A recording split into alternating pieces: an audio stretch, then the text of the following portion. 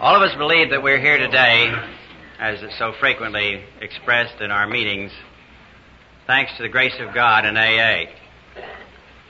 Most of us learn about the grace of God through experience with someone who has known of it and who is able to mediate it to us. The entire movement has come to know of the grace of God as it has been mediated to us, expressed to us in tangible form by our next speaker. I look forward to this opportunity of chairing the meeting because it would give me an opportunity to meet her. And I'm very happy that she has been able to come to the coast and be with us this afternoon so that you may feel and come to know the sweetness of her spirit, the depth of her concern, and the effectiveness of her service to suffering alcoholics. Sister Ignatia.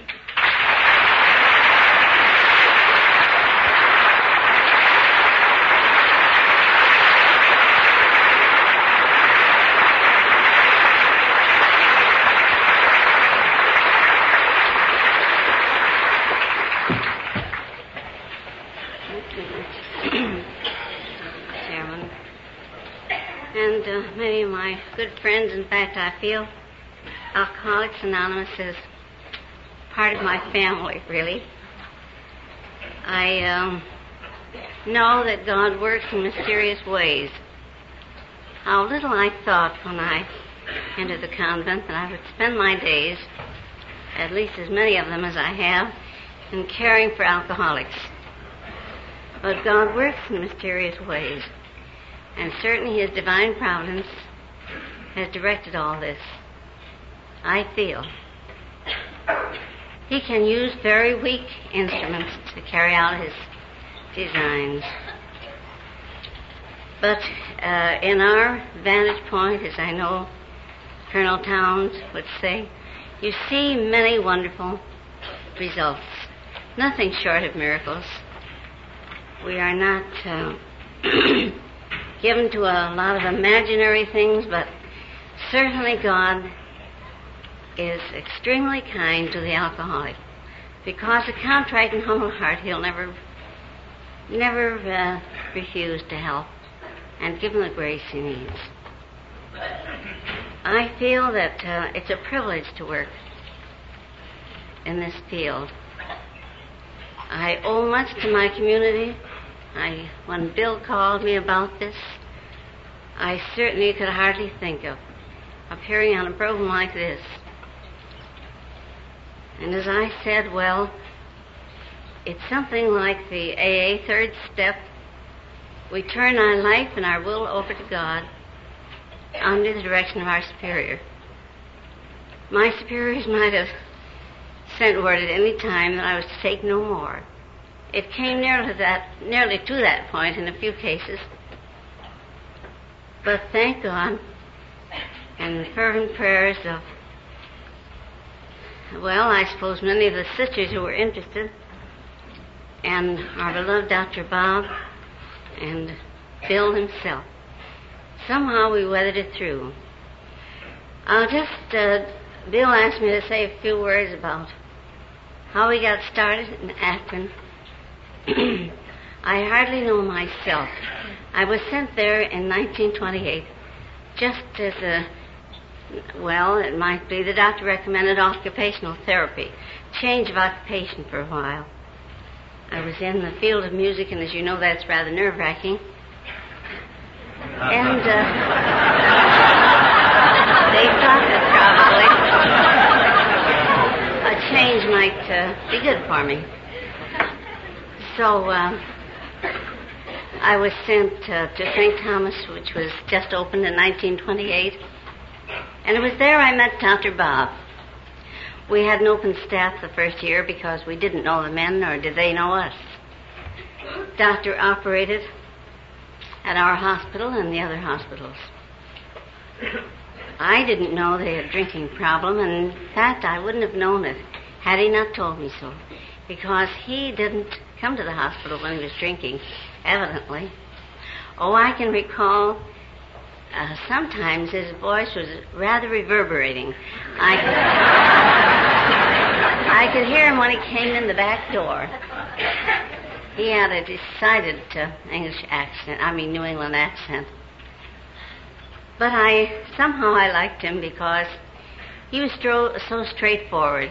Those of us working around hospitals know that some doctors make everything an emergency, a matter of life or death.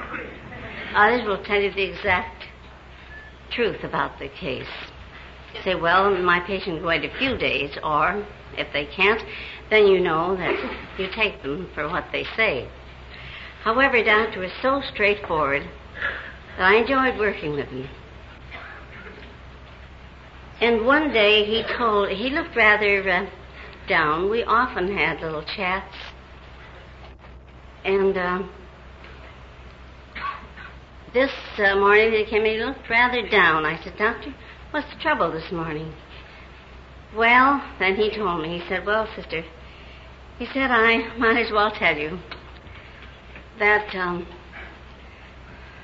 I came in contact with a New York broker, and he said, I've had a drinking problem for a long time, and somehow we got together, and we've tried to work out something that will help these drunks, he said.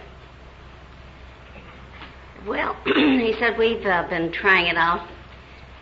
They tried a few rest homes, and he had some in the other hospitals. And he said, sister, would you consider taking one? Well, I hesitated because sometime before, probably some months before, I took a man in who, he looked, I didn't know much about this drinking. I knew some could drink. I think some could drink and handle it well, and others couldn't. So they called me to the emergency, and I went down and talked with him. He said, sister, if I could just lie down a little while. He worked at the city garage and looked like a very respectable person. He said, I've been drinking a little too much, and I want to get straightened out, which I thought was a good thing. Well, the only bed that we had at the time was a bed in a 4-bedroom.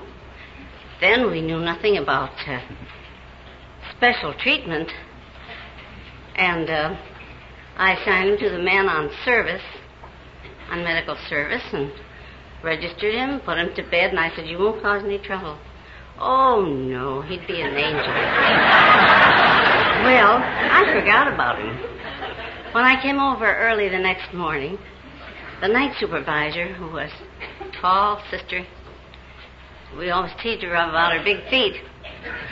Well, she was standing at the door waiting for me. She said, the next time you take a DT in this place, please stay up all night and run around after him as we have to. That wasn't the end of it either. I decided then that's enough. I often felt sorry to see them turned away, but I was not the last word in the hospital. So when Doctor proposed my taking a real, as I thought, a real drink, well, you can imagine my misgivings. I thought, oh, dear me. I told him about this experience, and I said, Doctor, not only will I be put out, but I said, the patient and everything else. I said, I don't think they want alcoholics. He said, sister, this patient won't give you a bit of trouble because I will medicate him, I'll assure you. Well, I had much confidence in him because he never said anything that wasn't so. I'll always say that. Well, very fearfully, I said, well, doctor, I shall take him then. And put him in a 2-bedroom. I thought I was doing pretty well because we were so crowded in those days, and beds were at rather a premium. So I took him to this 2-bedroom. Doctor went up and medicated him and everything. And I thought, well, I figured I wouldn't hear much till the next morning anyway if there was any trouble. So there was a word about it. Doctor then came to the admitting office. Thank you.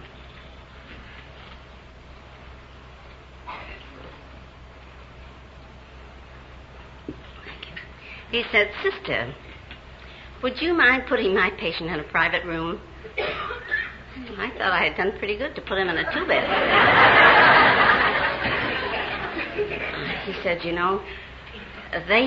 said there'll be some men come to visit him, and they'd like to talk to him privately. Well, I said, "I'll do what I can, doctor." After he left, I went up and looked the situation over. And right across the hall, we had a flower room where we used to prepare the patient's flowers. And I thought, well, they can fix their flowers somewhere else for today, and I believe I could push the bed in there. That's what we did. And his visitors came. We kept a close eye on them. I did.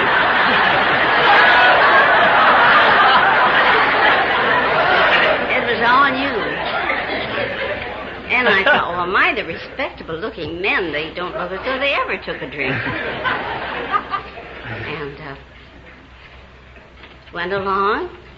I thought, now the next time, I won't have this trouble. I'll put him in a private room. So the next one that came along, I put in a private room. And he seemed, I didn't know much about these alcoholics. I was not an expert. Surely the Lord picked out a weakling when he picked out me, I know. But, however, I took him down to the room, as I would any patient, and then was taking the chart to the desk to explain to the nurse a little about it. I couldn't tell her too much, but said Dr. Bob would give her the orders. And wasn't he down after me? Well, he had his shorts on and everything else. And I nearly went through the floor because the nurses all looked and everyone. And I said, "You go right back to your room, we'll be right down." So the nurse came down with me, and here he was under the bed. Well, I thought this will never work. I don't believe this will go at all. I'd better put two together the next time. I didn't want to give up at once. I don't know just exactly what I did, whether I had someone stay with him or what I did. But I know after that, I put two together, and then finally we took a 4-bedroom. That seemed to go pretty good. One would help the other. Usually, one or two would be in a few days before they'd be coming out of it pretty well. And so then we took another 2-bed across the hall. Well, it was hard to say no when they really wanted to do something about it. But that time the men were coming in quite often. So much so that some of the sisters said, "Who are these fine-looking men that come in so often and seem so interested in the patients?" And I didn't say much at first, but later I said, "Well, that is AA." I said, "What is AA? Would you like to know something about it?" "Well, yes." "Well, I'll bring some literature then." That's how I gradually got them. But, of course, before that, a committee from Alcoholics Anonymous talked with Sister Superior. She was one who'd had a lot of experience in the old days of charity and all, and she knew what we were doing. And she said to these men, she said, "Well, strange," she said, "when we had them at charity, they'd be running around the halls and doing a lot of trouble. But since Dr. Bob is treating them, we don't know that they're in the house." So she said, "There's no problem. As far as I can see, just go right along." Well, that was wonderful. But that wasn't all. Of course, then later patients complained because they couldn't have visitors at any time, as these AAs did. They seemed like such privileged characters. And so finally, they decided we had a small accident ward. It was sort of off from the rest of the hospital. And there we put in a coffee bar, and Dr. Bob set up the program. I want to tell you that the first opportunity he had, he brought Bill over. And, of course, I couldn't imagine who this wonderful Bill was. But I soon learned that God had chosen two great men. What one didn't have, the other supplemented. And together they were perfect. I could just see, I often say to our boys, had God picked out two great religious leaders, no one would have come near them, because the alcoholic doesn't want anything about religion or God, nor do we try to preach religion to them. But they aren't in very long until they're asking or telling you what experience they've had and what they'd like to do. They know they haven't been living right. And I feel that, as many of our nurses have said, the best sedative is peace of mind. If once they can be relieved of their anxieties and worries and treated properly, there should be no trouble. First, when they first come in and Dr. Bob set up the program, no televisions, no radios, no newspapers, only literature pertaining to AA or something that would have a building of their morals and things of that kind. Because they have all the reading they can take care of, and then their visitors, too. Well, we went on with that. There are many details I could bring in, but I don't want to make it too long because I know many of you have probably questions that maybe Colonel Towns could answer, and some of these people know much more than I. But anyway, during Doctor's time, I think we treated between 4,000 and 5,000. And he treated them, he came in every day unless he was out of town or something like that. And without any charge, he said, that's my contribution to AA. Of course, in those days, they didn't have too much either to start with. And you couldn't mention money very well or how much it would cost, because if we just get them sober, it would mean a great deal. But that was taken care of later on. Thank God. It worked out very well. And they are no problem.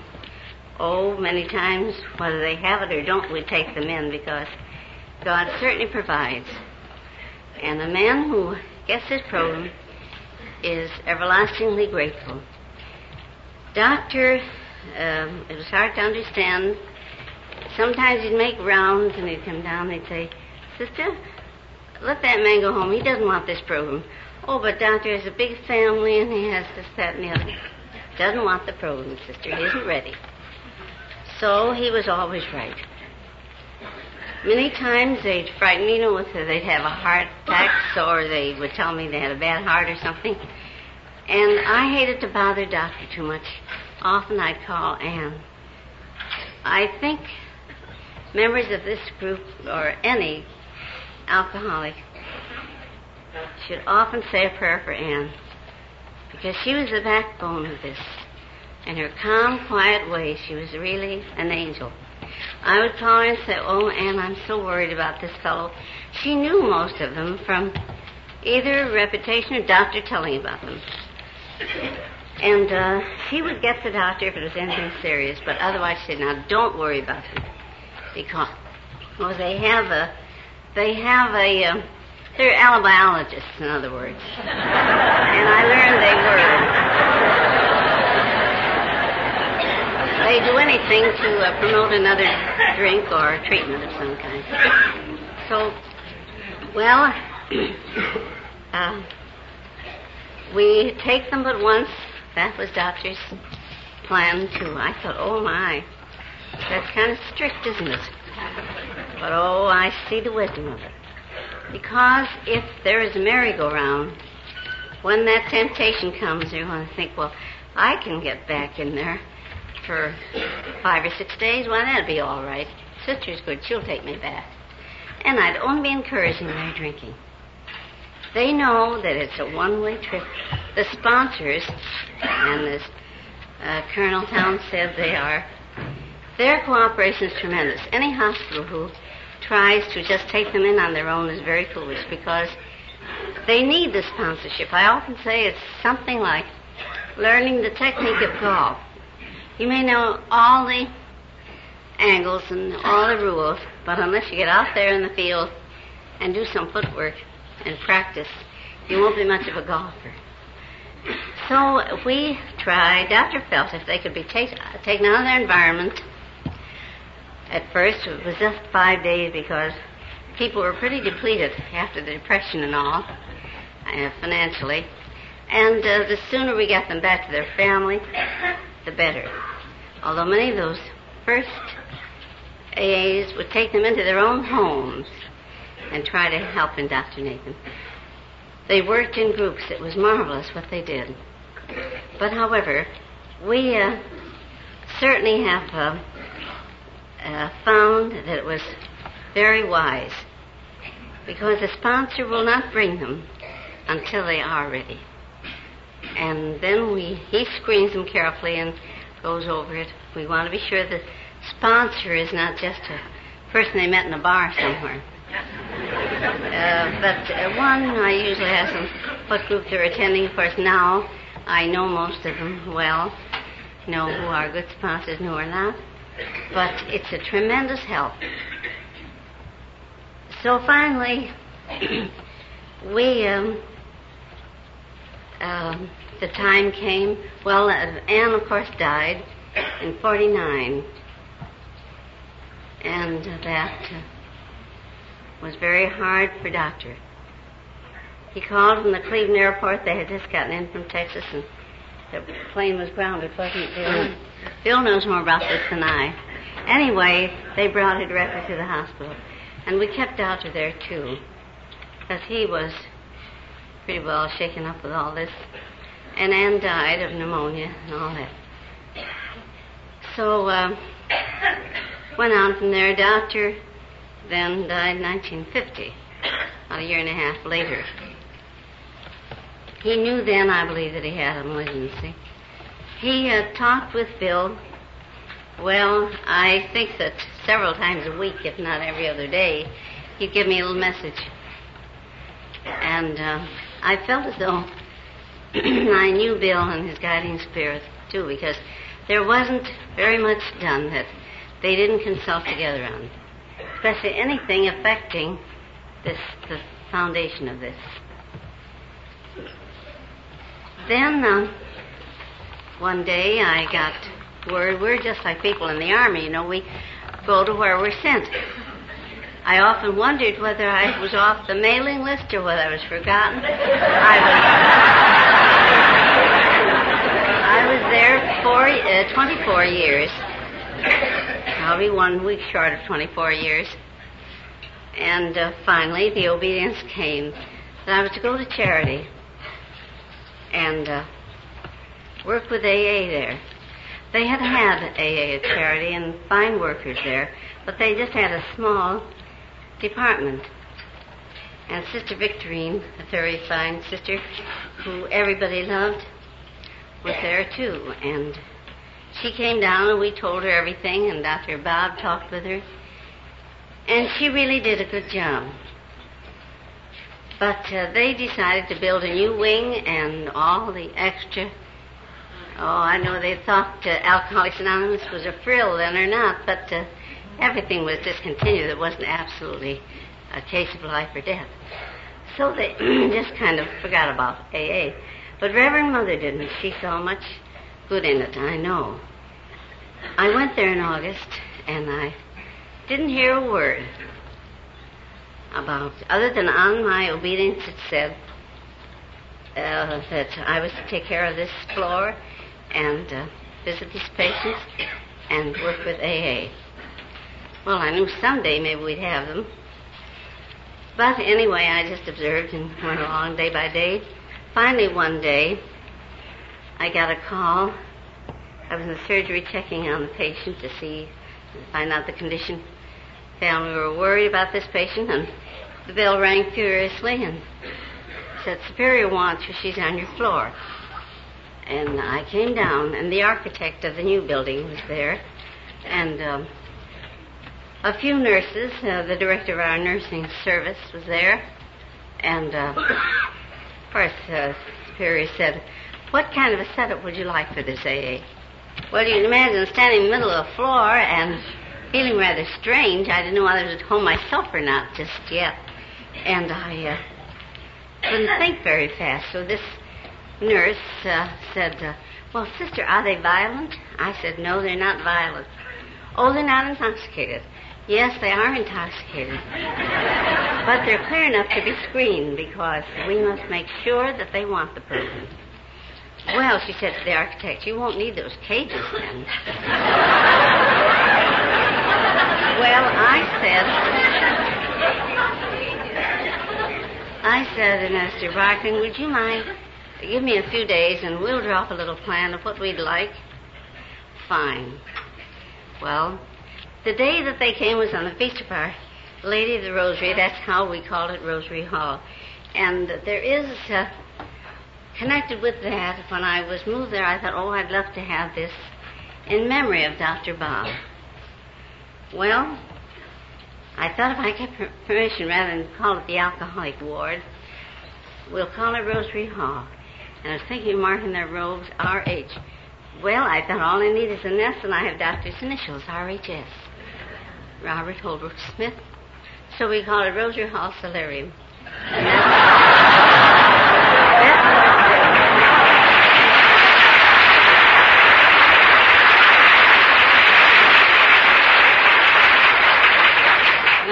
The insignia on the door is R.H.S. Permission to open the ward was granted by the hospital authorities on October the 7th, 1952. Feast of the Most Holy Rosary. I feel that to people, whether they're in the church or out, whatever their denomination, when you see a rosary, you know it means prayer. People get the rosary out, well, you think they're praying somehow.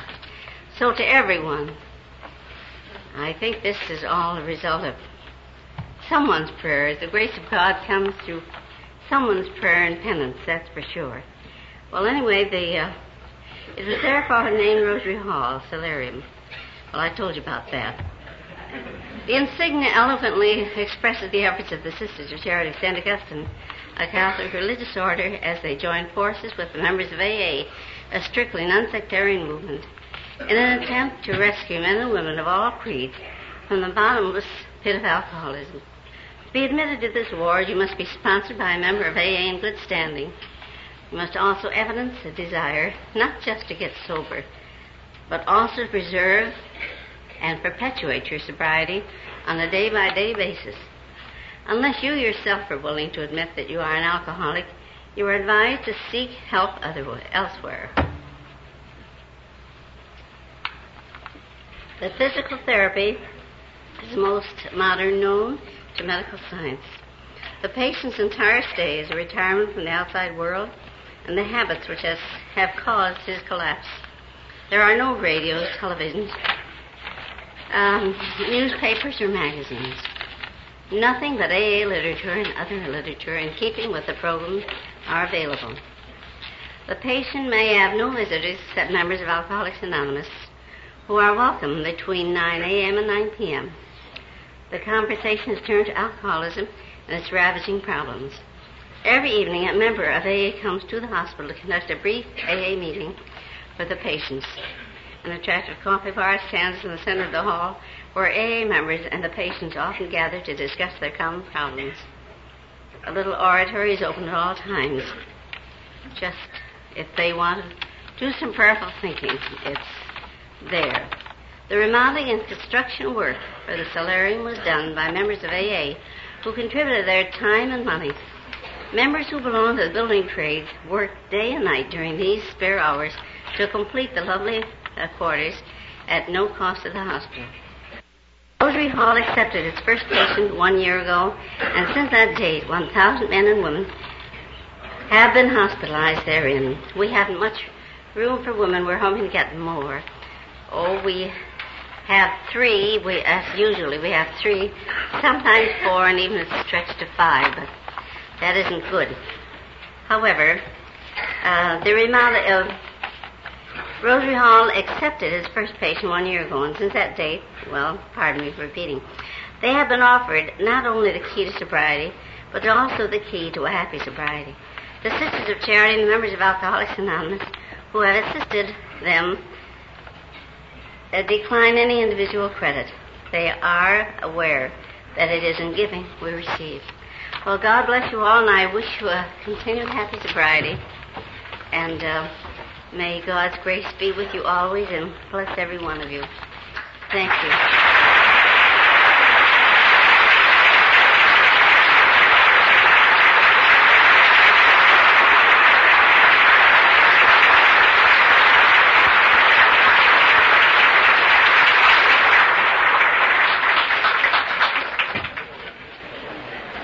Thank you, sister, for